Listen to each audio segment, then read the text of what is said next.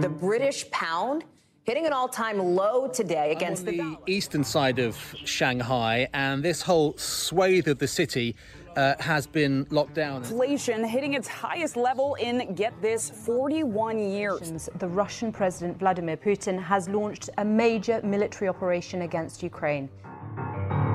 The lowest on record, the highest in decades, extremes in finance. There's been a war, pandemics. It hasn't exactly been a quiet 12 months. Many people will be glad to file 2022 away in the archives, but will 2023 be any better? Here in Britain, we'll have the coronation of King Charles. England might win the Rugby World Cup. And the biggest question of all, will the UK make it through a whole year with just one finance minister? But on international markets, how can investors navigate the year? Over the next half hour or so, you'll hear from Fidelity's leading voices on what they're watching for. I'm Richard Edgar, and this is Rich Pickings, Fidelity's asset allocation podcast.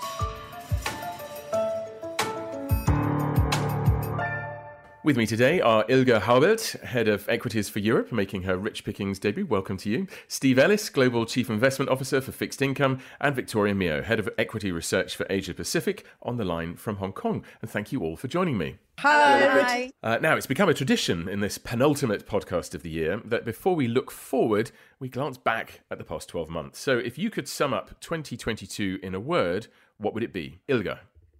For me, it's reversal.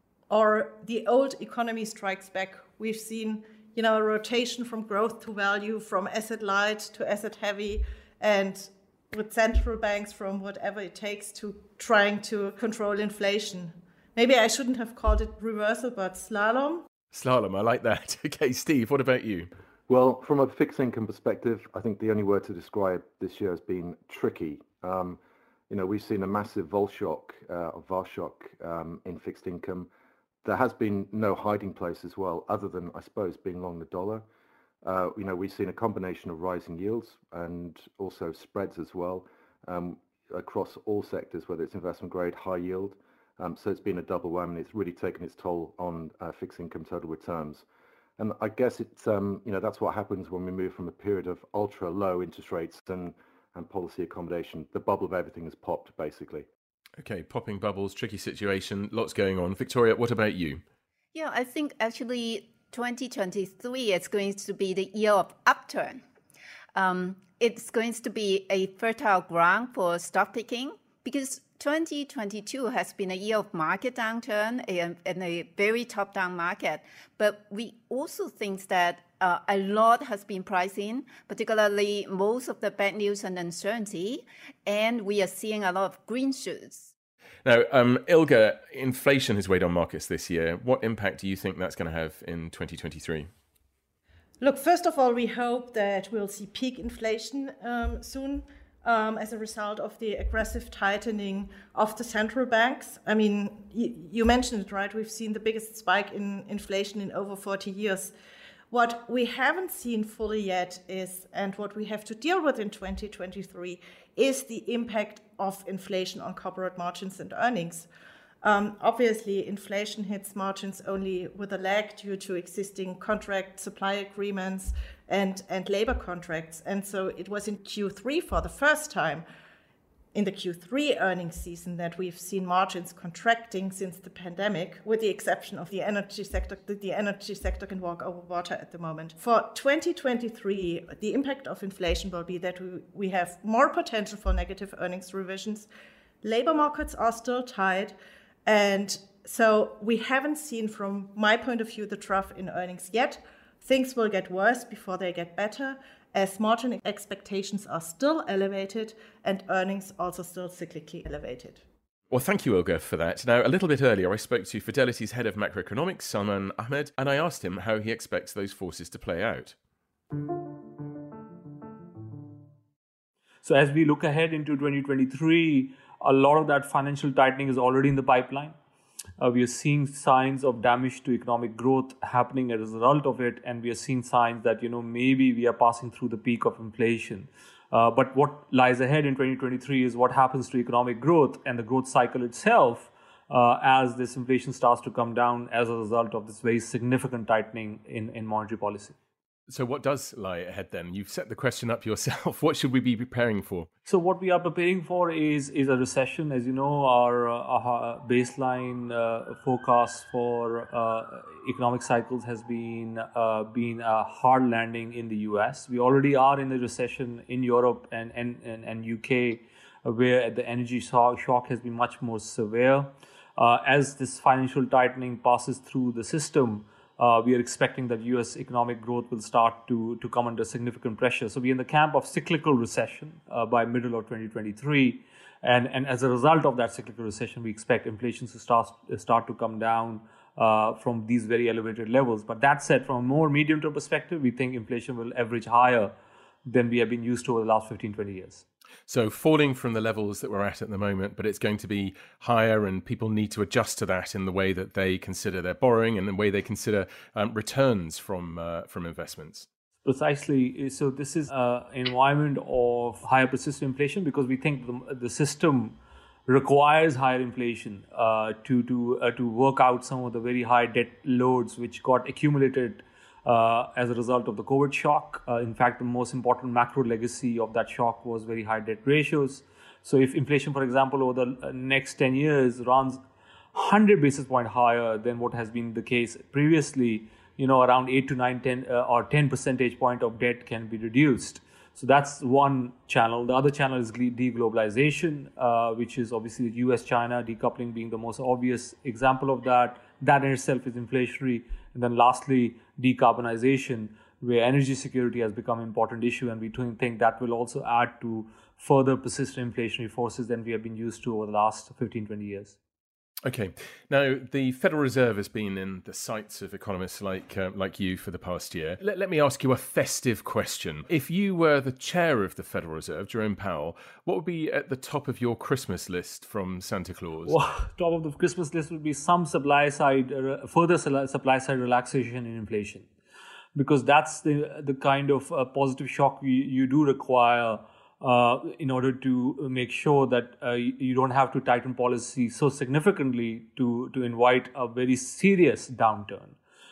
So that would be the top of the list, that that supply side issues start to resolve much more in a faster fashion. And then obviously labor force participation is another angle to that, which is that people start coming back to the labor force and start working. I'm not sure Santa's had that at the top of anybody's list yet, but if he's keeping an eye out for it at the North Pole, that would be helpful. And related to that, I guess, what do you think Jerome Powell's New Year resolution should be? What should he be doing differently in 2023? So I think they should learn from the mistake they made last year. If you recall, we did multiple sessions here questioning the Fed's transitory narrative, which they had to ditch very quickly at the start of the year. And of course, when you are running a bad policy, then bad luck also happens. So I'm not saying that the war was a complete exogenous factor, but there was bad policy in the background. So I think learning from that lesson will be important. And the flip side of that is that they don't get stuck too much into this over-tightening and then start to increase the risk of a balance sheet recession. Because remember that 15, 20 years of very easy policy, negative real rates means that there is a lot of imbalance in the system, which is visible in the very high debt ratios.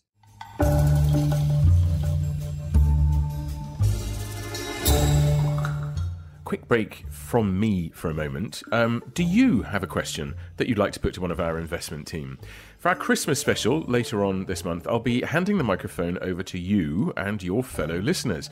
You can send your questions, ideally investment related, to editorial@fil.com. That's editorial@fil.com, and send it by Tuesday, December the 13th, and we'll put the best questions that we get to our experts. So a brief question to editorial@fil.com, and you can see the details in the show notes as well. We are very much looking forward to hearing from you.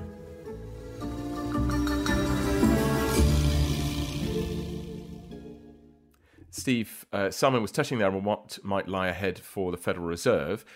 Do you think a pivot is on the cards? Yeah, I think the Fed will pivot in 2023, and I guess the Fed have been on a pretty aggressive tightening cycle up until now, because if anything, they're trying to make up for lost credibility, to try to dampen inflation expectations through this mix of interest rate rises, but also balance sheet reduction of $95 billion a month. I think here's the crux, I think, of the issue we're facing next year. So they've moved from a year ago where they were in the transitory camp. They now think that inflation is going to be more permanent and possibly above their 2% target. So they're trying to convince, on the one hand, the market that they're going to raise rates, towards 5% or so, and then keep them at those elevated levels for a protracted period of time. And that's one of the reasons why real yields continue to be still very high. And so they've basically swung from one side of the fence, the transitory camp, to the permanent camp.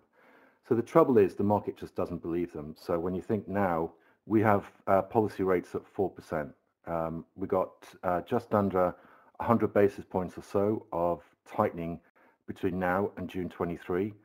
So that would take us to 5% Fed funds target rate. Thereafter, the market's already pricing in a pretty aggressive rate cutting cycle. So about 70 basis points of cuts priced into Fed funds futures from the middle of next year to the end of next year. And then there's another 50 basis points or so of cuts in 2024. So the market's saying, yeah, they're going to get to 5%, but then there's going to be a deep recession. Inflation pressures are going to start to subside, and they're going to embark on a pretty aggressive rate cutting cycle. And the concern that I have, and I'm sure the market will have, is that if the Fed dig their heels in and they persist with this monetary tightening and trying to convince the market they want this their credibility, and they've already said that they don't want to repeat the mistakes of the 1970s, the Burns era, when the Fed cut rates prematurely. That's the problem. I think that's the big risk for next year, is that the Fed dig their heels in and are stubborn, and they don't react to what I think could be quite a deep recessionary environment. Which would then make that deeper and longer, I suppose. Exactly. And so that's what the tug of war is going to be, I think, in the next 6 months or so. Is how will the Fed pivot? Would they just keep policy rates on hold? Actually, I think the other thing, Richard, is that the big concern I have is not so much on policy rates, but it's also on the balance sheet as well, in that they're reducing the size of the balance sheet by $95 billion a month. If they persist with that, I think that's going to create a huge amount of destruction to monetary aggregates. Already we're seeing money supply growth decelerate extremely sharply, and that's going to tighten dollar liquidity and really put some disinflation pressures into the system. So I think the pivot is not just a case of them getting to 5% policy rate and maybe even start cutting in the second half. It's also them recognizing the dangers of balance sheet reduction as well. And one of the side effects of their policy, is that the dollar has been very strong. You mentioned in your introduction that one of the best places to be over the past year would be long dollar, but you've described it as a wrecking ball for some economies. So is that going to carry on into 2023? So I think that's another key point for markets for next year, is what happens to the dollar, because I always think if you can get the dollar view right, then everything else falls into place. So that the strong dollar this year has been a reflection of a very aggressive Fed. And as you say, it's been a wrecking ball. It's created a huge amount of pressures for emerging market countries who have a large amount of debt denominated in dollars, so the debt servicing costs have been going up. It's been putting pressure on the Hong Kong dollar peg. It's been calling into question yield curve control from the Bank of Japan. And I've always been of the view that as soon as the Fed have finished their aggressive tightening cycle and or pivot, that the dollar is going to be extremely vulnerable. And it's vulnerable because of the twin deficit problem. So, who knows whether the dollar's depreciated quite sharply in the last month or so. Whether we've seen the turn already, I don't know, but I suspect that, we're going to see one final bout of dollar strength because, as I said, the dollar liquidity is falling very sharply. I mean, this is offshore and onshore dollar liquidity. So money supply growth is decelerating at a very alarming rate. And so I would think that would perpetuate some dollar strength from here. But, the outlook for next year has to be one where I think the dollar is going to be vulnerable. And that's going to be, I think, very positive for markets. When the dollar depreciates, it oils the wheels for markets. oiling the wheels. Victoria, I could see you nodding through some of what Steve was saying. Can you describe then what you expect to happen from your vantage point in Hong Kong? We are also expecting that Asia will be able to deal with strong dollar much better than it has in history because of the stronger fundamental of many countries. Because weaker currency actually help many of the major export economies in Asia to shoulder some of the burdens and benefit the corporate margins. And this is a point that has been underappreciated by investors. So the countries that are better positions are those that have a high share of US-denominated revenues, particularly where they have some cost structure in depreciating local currency. These markets are Australia, Taiwan, Korea, and probably China as well. So strong dollar also tends to favor the tourism industry that is in Thailand, in Japan. The worst positions are those that have relatively weaker current account and higher inflation level. For example, India and Indonesia. But these countries have other good things going for them. So we don't see a lot of risk from higher US dollar from here on. You definitely are casting a rosy, optimistic glow in this conversation, Victoria. Thank you for that. Ilgo, you wanted to come in. Yeah, I mean, it's not only Asia, right, that would benefit from a weakening dollar. I mean, for the first time, the European and UK markets seen outperforming the US in local currencies this year already. And European companies in aggregate generate 55% of their earnings outside the euro, so in US dollars. So they would also benefit from that tailwind. And from both of you, actually, a lot of volatility over the past year. How do you expect that to continue? Victoria first. 2022 has been really volatile because of two things in Asia. One is the zero COVID policy, particularly in China. And then the second is inflation. And we are seeing these has some changes. For example, in China, zero COVID policy has been on the spotlight lately, and we expect that the China government is gradually lose its control measures in the next few months and transitions to a reopening, probably by sometime next year, at the earliest, the first or second quarter. And they are also changing their approach. And then in terms of inflation, I think we are seeing several green shoots in improving situations, such as better supply chain situation or congestion, and also potentially lower energy costs. And Ilga? I'm a bit more cautious than Victoria. I would fully agree on, volatility has been driven by the macro and the geopolitical concerns. But I think volatility is here to stay in 2023. Steve has described, how the market is watching whether the Fed is pivoting or not. So uncertainty is here to stay. And I think that investors will also want to see, the economy clearly bottom because of the impact on earnings from inflation. So volatility is here to stay, and I believe we haven't seen the trough yet, neither in earnings nor in multiples. Okie doke. All right, well, let's move to a different part of the market now. Michael Curtis is Fidelity's head of private credit. And a little bit earlier, I asked him how protected that asset class is from this turbulence that you're all referring to that's in the wider market. By its very nature, private credit markets tend to be less volatile than public markets, and that's naturally due to the structural features that you have in the market. Number one, generally you have a very long-term holder base rather than daily liquidity that you see in public markets funds traditionally. The other features that you see are the nature of the asset class very much being focused on senior secured, high-quality assets. And again, they tend to be more defensive in periods of market volatility. And in this rising rate environment, the floating nature of much of the assets in the private credit world naturally mean we see less volatility, because a lot of the repricing we've seen in equities or broader fixed income is very much due to the change in interest rates rather than deterioration of fundamentals, although deterioration of fundamentals is very much a theme that we're looking into right now as we expect potentially lower growth environment, even recession into next year. You described the mechanics of how private credit can avoid some of the volatility, but it does exist in the real world, and economies all over the place are slowing. So what does that mean in terms of downgrades and even defaults over the next year? Right now, we've seen a repricing in the broader financial markets, and just to touch on the volatility point in leveraged loans, for example, which is part of our private credit space, we've seen a negative return of 4% year to date. And that compares to, in high quality investment grade, negative around 15% and slightly higher in high yield. And as I mentioned, that's very much driven by the changes in rates.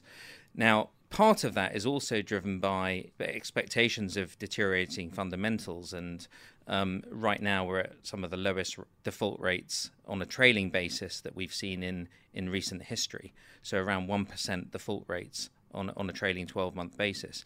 As we look into next year, some of the rating agencies are predicting an increase towards 3%.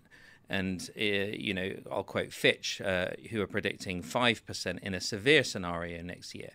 And so we do expect also default rates to pick up, but not as materially as potentially we've seen in the past. And the reason for that is companies have repaired their balance sheets during COVID.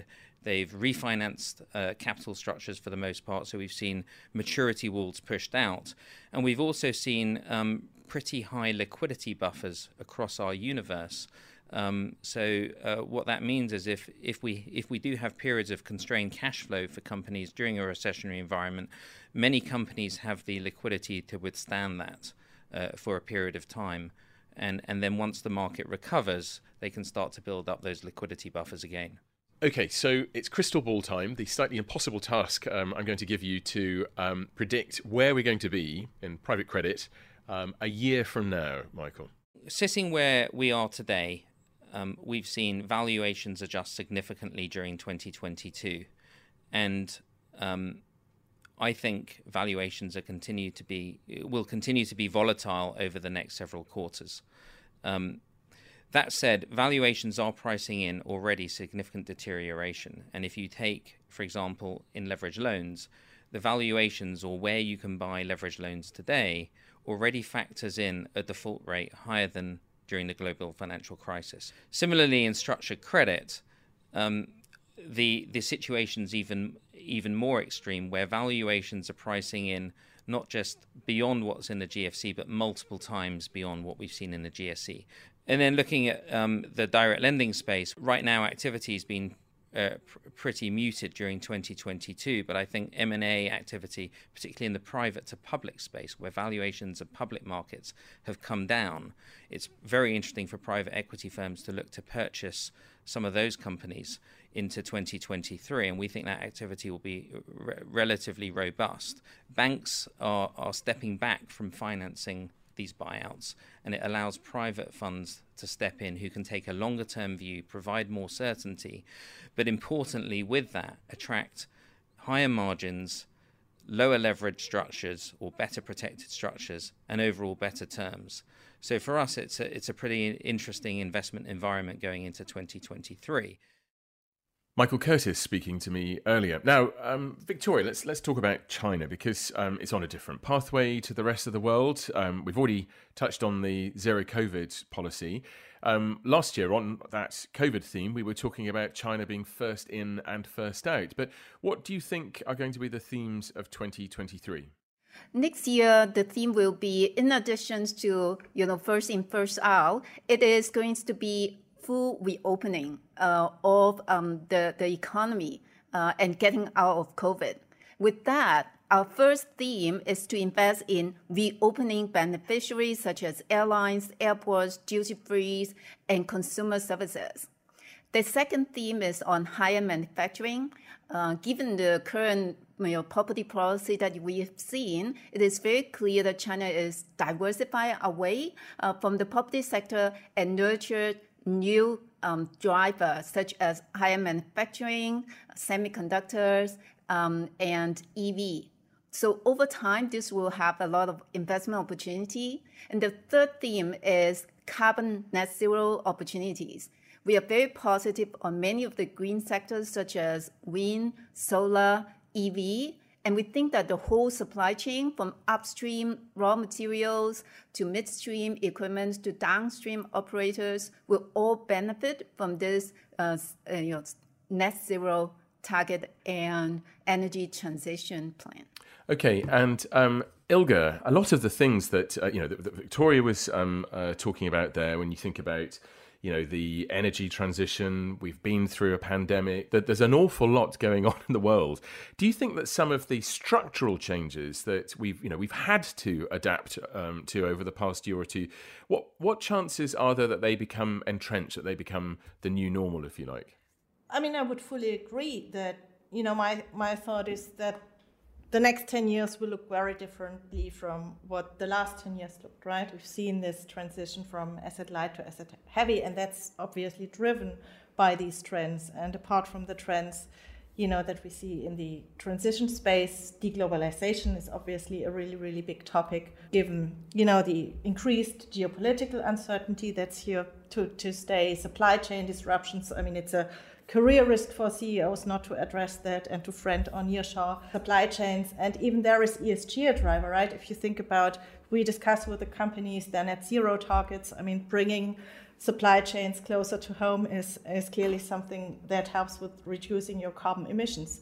What I would hope, though, so we have different structural drivers going forward for the next 10 years than we have looking backward. What I would still hope is that we get a bit more balance in the market so that, you can invest on the one hand in what Victoria mentioned, the companies that structurally benefit from this transition, but also the companies that enable it from a CapEx point of view.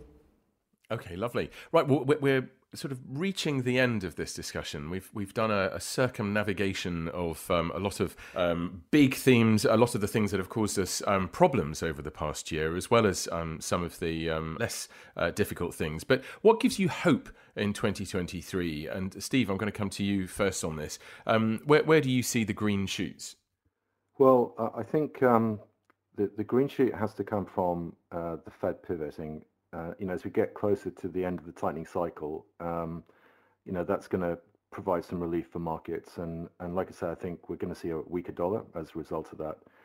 I think the upside, if you like, for 2023 is that, the dust is settling. We're left with some pretty attractive valuations in fixed income, and particularly in, I think, investment grade. Whether it's global ag, whether it's euro investment grade, dollar bond. The spread percentiles there are at very attractive levels. I think, spreads are at, the 70th percentile in euro investment grade, for example. So valuations are looking pretty good. All-in yields looking pretty good as well. So I think from that point of view, it's good. I think the downside, if you like, is that I don't think recession risks have still been sufficiently priced into some parts of the market, meaning high yield, where, you look at dollar high yield, where spreads are 460 basis points. You don't get protection from a pretty deep recession if we get one in the US. So I think the green shoots are all in investment grade when you look at fixed income. Thank you. Victoria, in Asia, choose one green shoot, a bamboo shoot, if you like, of some sort that you would highlight for us. Yeah, geopolitical tension has been the most volatile and uncertain factors in 2022, as I mentioned earlier. And recently, during the G20 summit, we noticed that global leaders have been taking a more pragmatic approach to managing the geopolitical tension.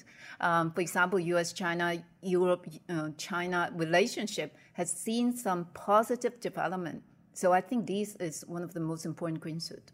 And that was the face-to-face conversations that make a big difference, don't they? As we've all found after a few years of Zoom and then mixing it with in-person. Ilge, how about you? Where are your green shoots for 2023? I'll keep it very simple. I hope that we go back to fundamentals, right? From a macro-driven market to a stock pickers market, because that's where our strengths lie, and also from a liquidity-driven market to a more earnings-focused market, because in the past, earnings drove a lot more from total returns, because that selfishly would play into our strengths. Splendid. All right, thank you very much indeed. We're nearly out of time, but not before we play the Rich Pickings parlour game, hot cakes and hot potatoes, but this month with a crystal ball twist. That sounds like icing, I don't know. So what would you buy like a hot cake and drop like a hot potato with your crystal ball twist for 2023? So what's your main picks of things you would buy, things you would sell over looking at the course of the whole year? Ilga, let me come to you first on this one. I'd be brave. I would still sell long duration stocks, to be honest, with weak fundamentals, because I think it takes more, just declining rates will not bail, these stocks out. I think they need to have solid fundamentals as well. And on the hot cakes, I would still, I would still bet on income stocks, given that we have overall lower return expectations. And, income will make up a bigger percentage of the total return. Thank you very much. Victoria, you've got all of Asia as your playground. So what are your hotcakes and what are your hot potatoes for the coming year? Hotcakes will be the China reopening plays. Right now, it has been one of the most uncertain areas. And there are actually a lot of ways to play that. The key is, do you pick the right one at the right price? Because a lot of them may already go up, but then it has, a very overarching influence on many sectors. And then the hot potato that I would drop is the traditional energies like oil and gas and coal, because they've been doing really well, because in Asia, a lot of reliance on traditional energy, and therefore the prices have been going up, earnings has been going up, but then it's time to sell. Excellent. And finally, Steve, your hotcakes and potatoes. Yeah, so my hotcake for next year, I think, as I said, I think anything sort of investment grade related. So that would be global bond, Euro investment grade, dollar bond. So those parts of the market where you do get some, excess risk premium, if you like, for any potential recession risks. Hot potato. So last year, if you remember, my hot potato was Bitcoin, and I'm going to stick with that this year as well. I think it's still very vulnerable here as well. And of course, my other hot potato is the dollar. I think the dollar is going to be under significant pressure in the next few years or so. Excellent. All right. Well, thank you very much indeed to all of you. That's all the time we have for this month. Thanks to Ilga, Victoria and Steve for joining me, and to Salman Ahmed and Michael Curtis, and of course to you for listening. You can read Fidelity's 2023 Outlook in full at your local Fidelity website or at fidelityinternational.com. Remember, please do send us your questions to put to our investment team for the next recording. Details of how to get in touch are in the show notes. We're very much looking forward to hearing from you. The producer today was Holly Eastman, with production support from Connor Bailey. But for now, from all of us at Fidelity, and until next time, goodbye.